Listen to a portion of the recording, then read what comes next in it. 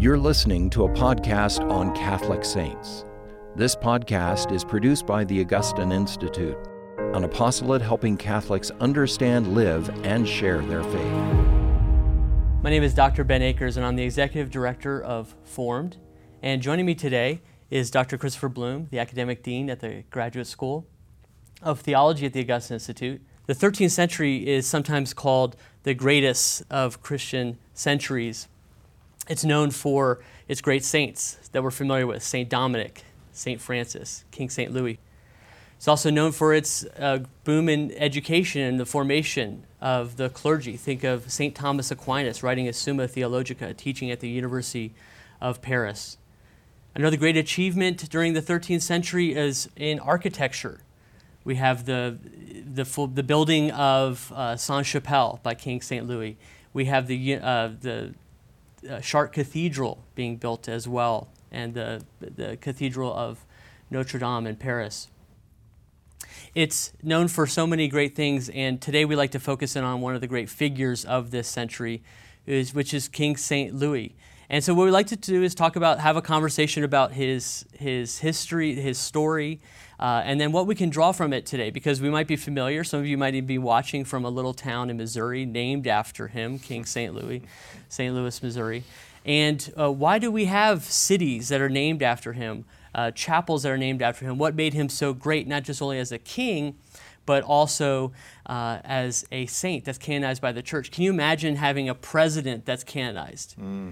That just is out of our mind. And to have a king, a ruler of a secular country, a secular ruler that's canonized by the church, there's some lessons for us to learn today. And so let's begin, Dr. Bloom, and talk about what can we kind of the history of St. Louis.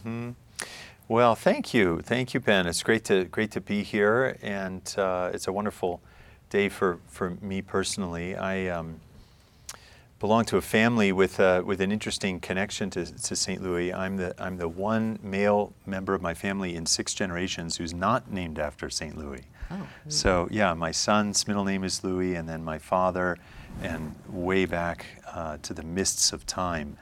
It's a special day for me, and I've learned a lot about him over the years, and I was thinking about how best to say something about St. Louis that would connect him to our experience of the church today. And I'm going to kind of turn the tables on you a little bit, because I think that we can actually helpfully enter into St. Louis' significance by comparing him to John Paul II.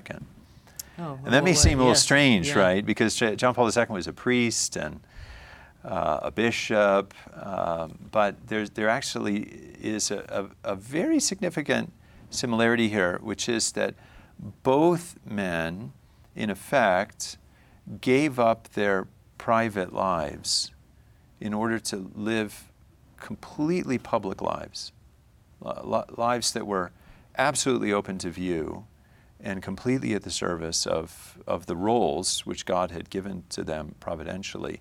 And I think that's a great way for us to enter into what it means for a king to be canonized.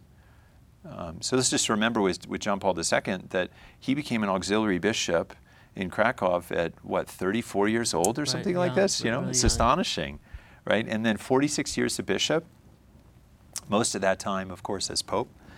And to be the Archbishop of Krakow in Poland was not in itself a small job. So very, very public life. And as we all know, when we think about his pontificate, we think about the big things he did, right? Going off to Poland and having these high-level diplomatic confrontations with communist rulers and so forth. Or again, the way in which he's traveling around the world for these World Youth Days, which was for what reason exactly? Well, to teach and to call the youth to a mission, right?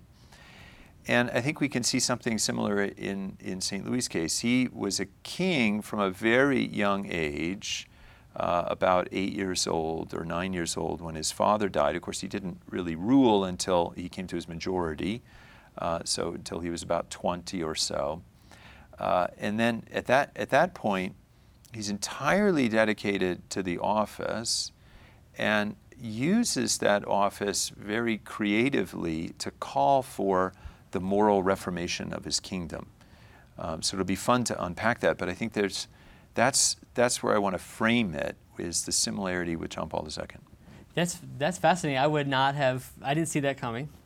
And good. I love that. That's great. Well, and it makes sense, right? That there would be similarities in saints. The way that the saints live out their vocation is different. Mm-hmm. Clergy versus not ordained laity, in the case of John Paul II to King St. Louis. But also when you started talking about that made me think, well, they also had a similarity, I think, in the faith formation of growing up, that mm-hmm. at the very beginning of their lives, they were born into a faith-filled family, mm-hmm. and faith was important for them, and that's where they really learned from their mothers, the faith.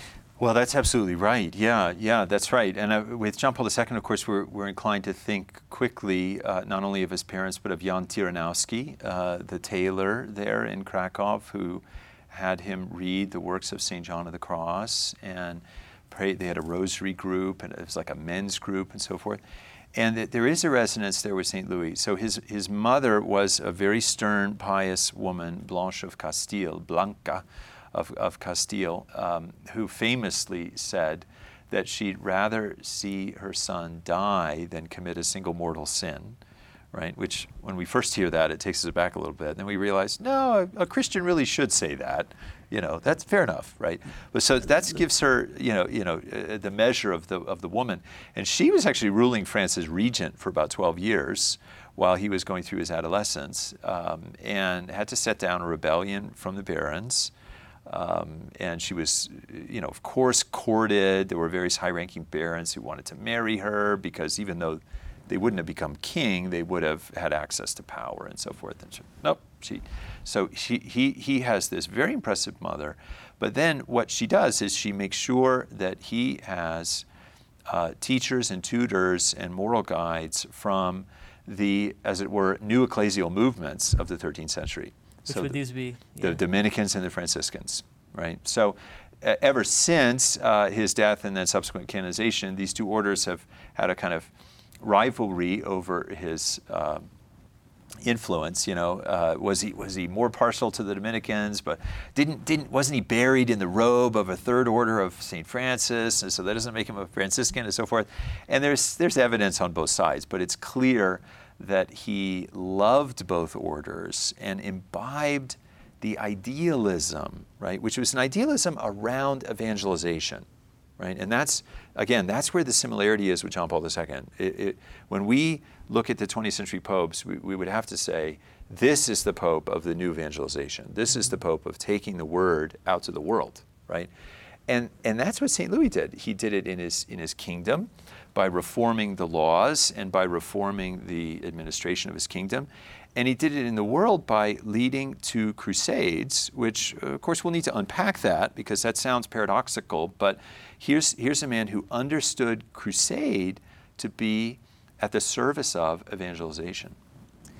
So it's hard enough to raise children and keep them Catholic, or hope that they stay Catholic in their life, but also to raise a king with all the duties that have to go with ruling, and what a brilliant move on her part to take a chance on these new ecclesial movements, the Dominicans and the Franciscans, and that he was a docile student, that he was willing to learn from them and fully imbibe it, as you mentioned, into the way that he lives out his life. Mm-hmm. Are there any other indications? So once he comes into the majority to rule, what are some of the first things that he does as king? Yeah, well, it's within a year or so that a particular tribe from Asia Minor, present-day Turkey, comes in and conquers Jerusalem. Okay, so from right about the beginning of his reign, 1239, 1240, he's thinking about getting to Jerusalem. Now I may have my dates a little bit wrong there. It might have been 1243 that Jerusalem fell, but in any event, it's from within a few years of the beginning. The crusade actually starts in 1248, but the planning for it was about a 4-year process. And at that very same period of time, is when he's commissioning the Sainte-Chapelle of Paris. That's an interesting story, but the relics of the Passion had been in Constantinople for centuries, and Constantinople was ruled over at that point by a French baron as a result of the disastrous and really unjust Fourth Crusade that resulted in the French conquest of Constantinople, a Greek city. So this baron put the relics of the Passion in hock, as it were. It was illegal to sell relics, okay? But you could pledge them as security for a loan, all right? So the relics were pledged as security for an enormous loan. St. Louis then paid off the balance of the loan and received the relics which were pledged on security and had them brought from Constantinople. This included the crown of thorns, one of the holy nails, the holy sponge, a fragment from the lance, and so forth, lots of different relics of the Passion. And the Sainte-Chapelle was dedicated in 1248, just before he left for his crusade. So that the first 8 years of his time in office, they're worrying about, there were some domestic problems with some barons revolting, but other than that, it was worrying about the crusade and building the Sainte-Chapelle. Let's talk about the Sainte-Chapelle for a moment.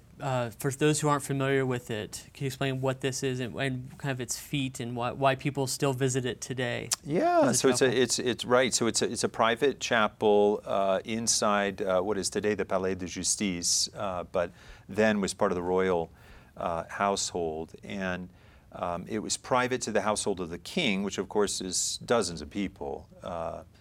And there were canons who were set up to hold the liturgies and so forth. But in effect, this chapel, in addition to being a private oratory for the royal family, was itself a giant reliquary to hold the relics of the Passion. It's an interesting building. We marvel at it today because it's 2/3 of it is glass, right? It's this very tall, narrow, thin structure that has these beautiful stained glass windows around it. At the time, the ornate work there, which is sculpture and medallions that are made of enameled bronze and the stained glass and all kinds of other things, the stonework itself, was reasonably expensive, but it was 1/5 the cost. All the architectural work was 1/5 the cost of the gold and silver reliquary case that the king commissioned to hold the relics themselves, which is unbelievable. Wow. Yeah, now the reliquary case is long gone, all right? When the French Revolution came and grabbed the ecclesiastical buildings, they didn't care a whit about the relics, and so the canons, the priests, were able to take the relics and spirit them away and hide them. But they knew that if they took that reliquary case, that the bad guys would come find them, right? Because it was worth so much money, right? So this is interesting. It shows you the priorities of the king here. Yes, from our 21st century perspective, it's this wonderful work of artistic creation, but what the king really cared about was that the relics of the Passion be suitably displayed. And these are the relics that were just saved in the fire.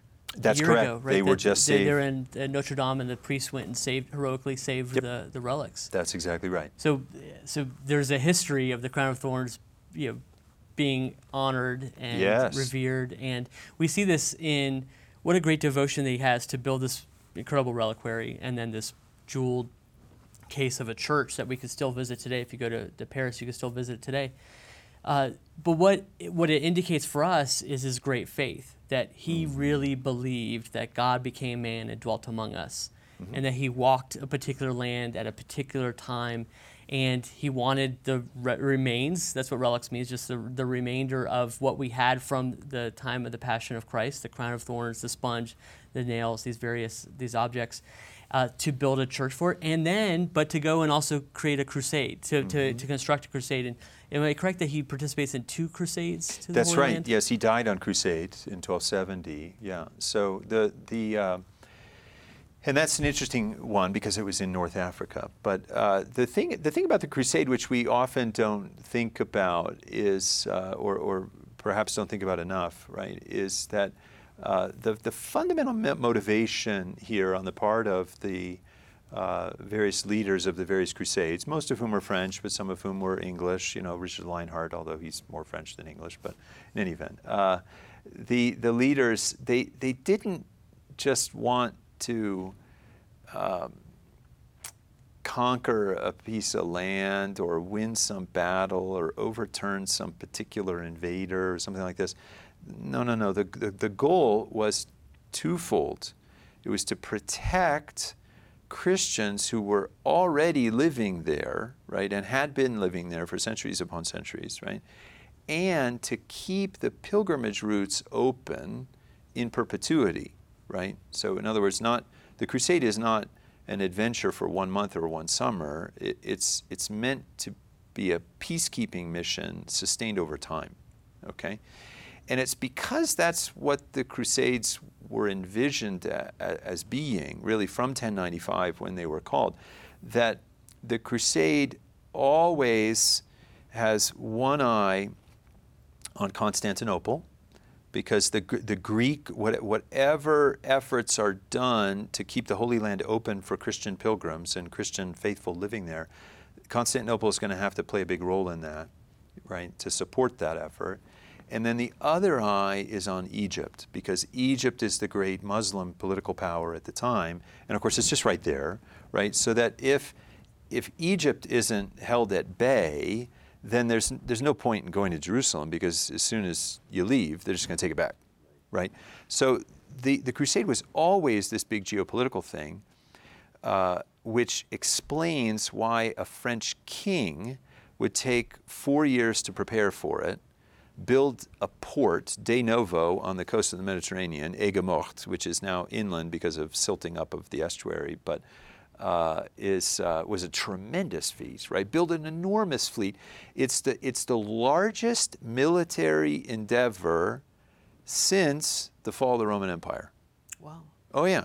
So it's just this incredible 4-year project, which then leads to a 6-year expedition when he stays in the Holy Land. He doesn't reconquer Jerusalem, but he stays on the coast of the Holy Land, fortifying Christian cities there and helping to rule them and to adjudicate the various boundary disputes from, they're basically city-states, and helping them to hold it together. And then he finally comes back to France in 1254. Were there, while he's in the Holy Land, are there people back in France complaining that he's absent? Well, yeah, for sure there were. In fact, there's a wonderful controversy about 6 or 9 months into his crusade, okay? Because first thing they do is they go to Egypt, and they fight a battle in Egypt, and then St. Louis actually gets captured in Egypt, and he has to be ransomed from captivity and so forth. So months are wasted in something of a futile effort there. Then he finally gets to the Holy Land and makes his pilgrimage to where he can see the holy city of Jerusalem, right, but can't enter it. And then at that point, the royal brothers all want to, okay, we're done. Time to go back. We got a job to do. Let's go back to France. We've all got estates, and we've got families that we're raising and so forth. And this is, this is ridiculous, And so he takes a week to deliberate about it.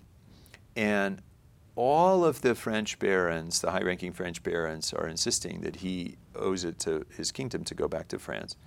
And one young man, one young knight or baron from the eastern part of France, from the Champagne province, Jean de Joinville, appeals to the king with youthful idealism.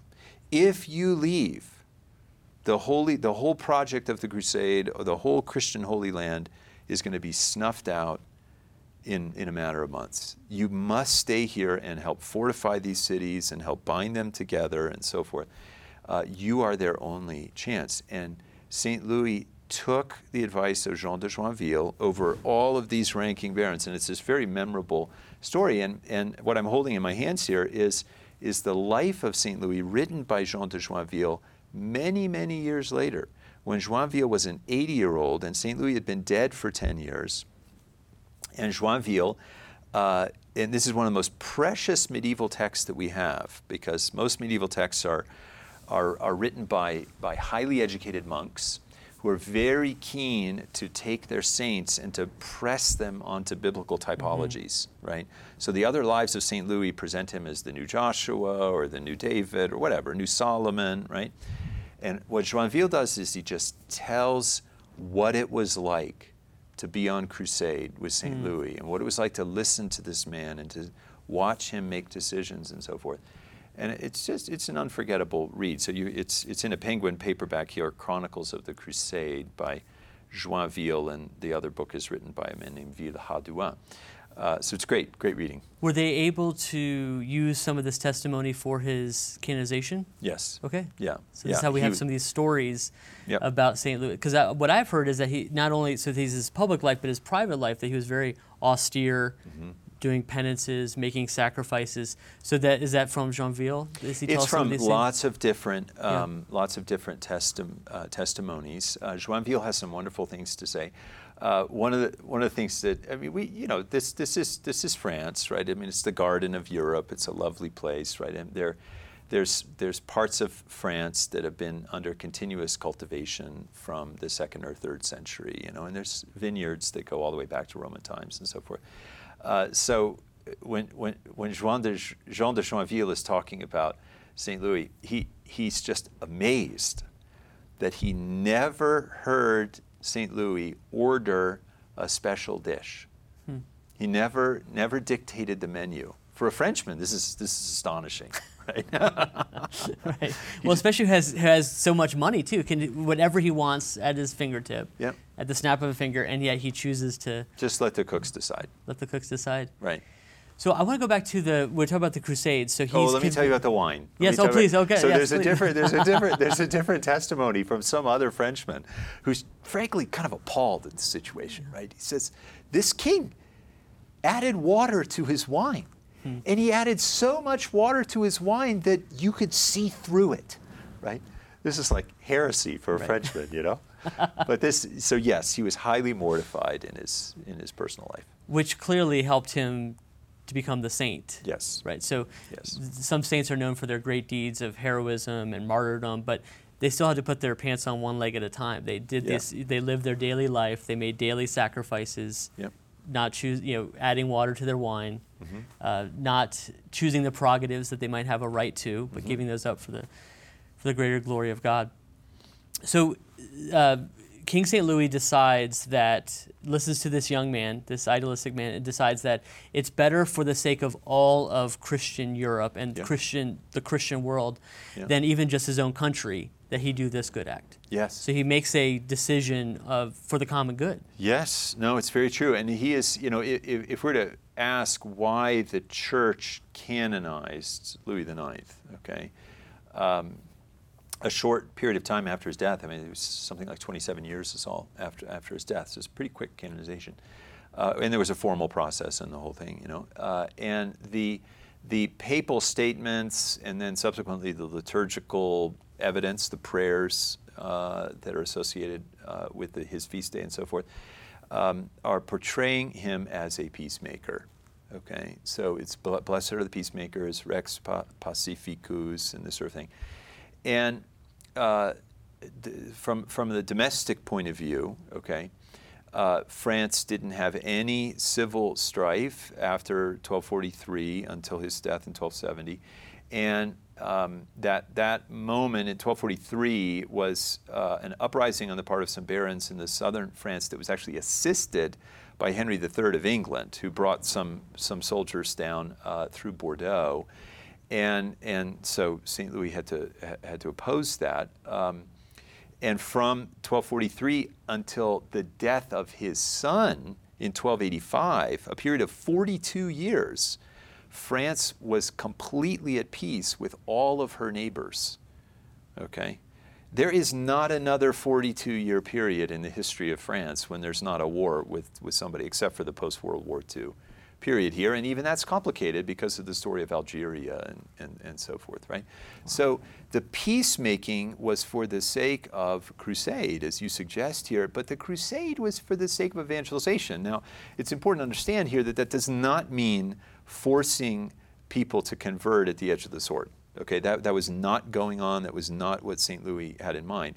No, what it meant was taking teams of Dominicans and Franciscans to the Holy Land and sending missionaries out from the Mediterranean coast of Lebanon, of Israel, out into the hinterland, right? A couple of these Dominicans went all the way to China. Wow. From there, yeah. So it's really amazing. And then his second crusade in 1269 to 1270, which went to Tunisia, and that's its own sort of interesting story, had 200 Franciscans along for the ride. Okay, that's a sad one, because what happened was Tunisia, is just right below Sicily. Okay, so it's at the choke point of the Mediterranean here, and the thought was, if Tunisia becomes a Christian country, then we're the western part of the Mediterranean is we can forget about it, and we can just go east, and we can bring this crusade, we can tie up the crusade with a bow. Okay. And the Bey of Tunis, the prince down in Tunis, sent emissaries to Paris claiming that he was ready to convert and become a Christian. And it turns out that was a ploy. Now, there's so few documents that remain from the 13th century, it's very hard to know what he thought he was going to achieve by this. But the French did come down thinking that Tunisia was looking for a French show of power so that the ruler could convert and then pacify his country, that it wouldn't, rise up against him, and then set these Franciscans free to evangelize. And none of that happened. And what instead happened is that St. Louis got ill on the shore there, caught amoebic dysentery, and it killed him off very quickly. Wow. So this is in King St. Louis, we see a credible example of using the crown to glorify the cross, to spread the good news of Jesus Christ. And he's trying to be strategic about it. So not just trying to make a land grab in the Holy Land. He's actually trying to establish peace so that missionaries can go out, and it sounds like they did. And it was effective in that. Yeah. He's also known for, if you look at his life, his service to the poor, creating hospitals for young poor women so they don't have to enter a life of destitution, hospital for the blind. He himself, I remember reading, that would serve 100 people a day, poor people at his table every day, and eat their scraps, whatever was left over, even wash their feet. And I remember reading that people opposed him. This is not befitting a king. But he says, I find Christ in the poor. I find Christ in these people. So we have a great example today of the feast that we're celebrating of King St. Louis. He reminds me, since we began with your connection to John Paul II, that John Paul II was a great evangelist going to the ends of the earth to share the good news. We consider him a patron here at the Augustine Institute. And he famously said, we need to propose the gospel, not impose the gospel. Sounds like King St. Louis was a model for him in this, of we do our best in proposing the gospel by the witness of our life, by the witness of our words. And this is what the saints are. They give us great models of charity. The perfection of holiness the holiness is the perfection of charity. They completely love God with their whole mind, heart, and soul, and love their neighbor as themselves. Any passing story that you'd like to share of King St. Louis? Yeah, well, just to connect the dots here a little bit with John Paul II. So you mentioned the criticism of St. Louis' unkingly behavior. This was a common thread throughout his reign. And the refrain is that you don't want to be king, you want to be a monk. Okay, this is actually true. He asked his confessor at a certain point after his crusade, "Can I lay down the crown? I would like to retire to a private life of prayer and let my son take up the kingdom." And his confessor said, "No, that is not what God is asking you to do," right? So he lived out his life, and he lived it out unbesmirched, right? Now, his public record, the only claim here really is, I mean, some would say he was stern, right, as a king in terms of enforcing the law and this sort of thing, fine, right? But as far as his own personal moral life, the claim is he's too pious, he's too religious, right? Well, if that's the worst thing that we can say about our rulers, after they live their whole life out in the public eye, well, that's pretty good. And of course, John Paul has that same legacy for us. He does. And we need to pray for our rulers. We need to pray for the people wherever we live, of our municipality, and pray for those people that make decisions for our life. Ask King St. Louis to bless them. Thank you for joining us today, and we ask you to join the Mission Circle if you'd like to continue to see shows like this and support the work of the Augustine Institute.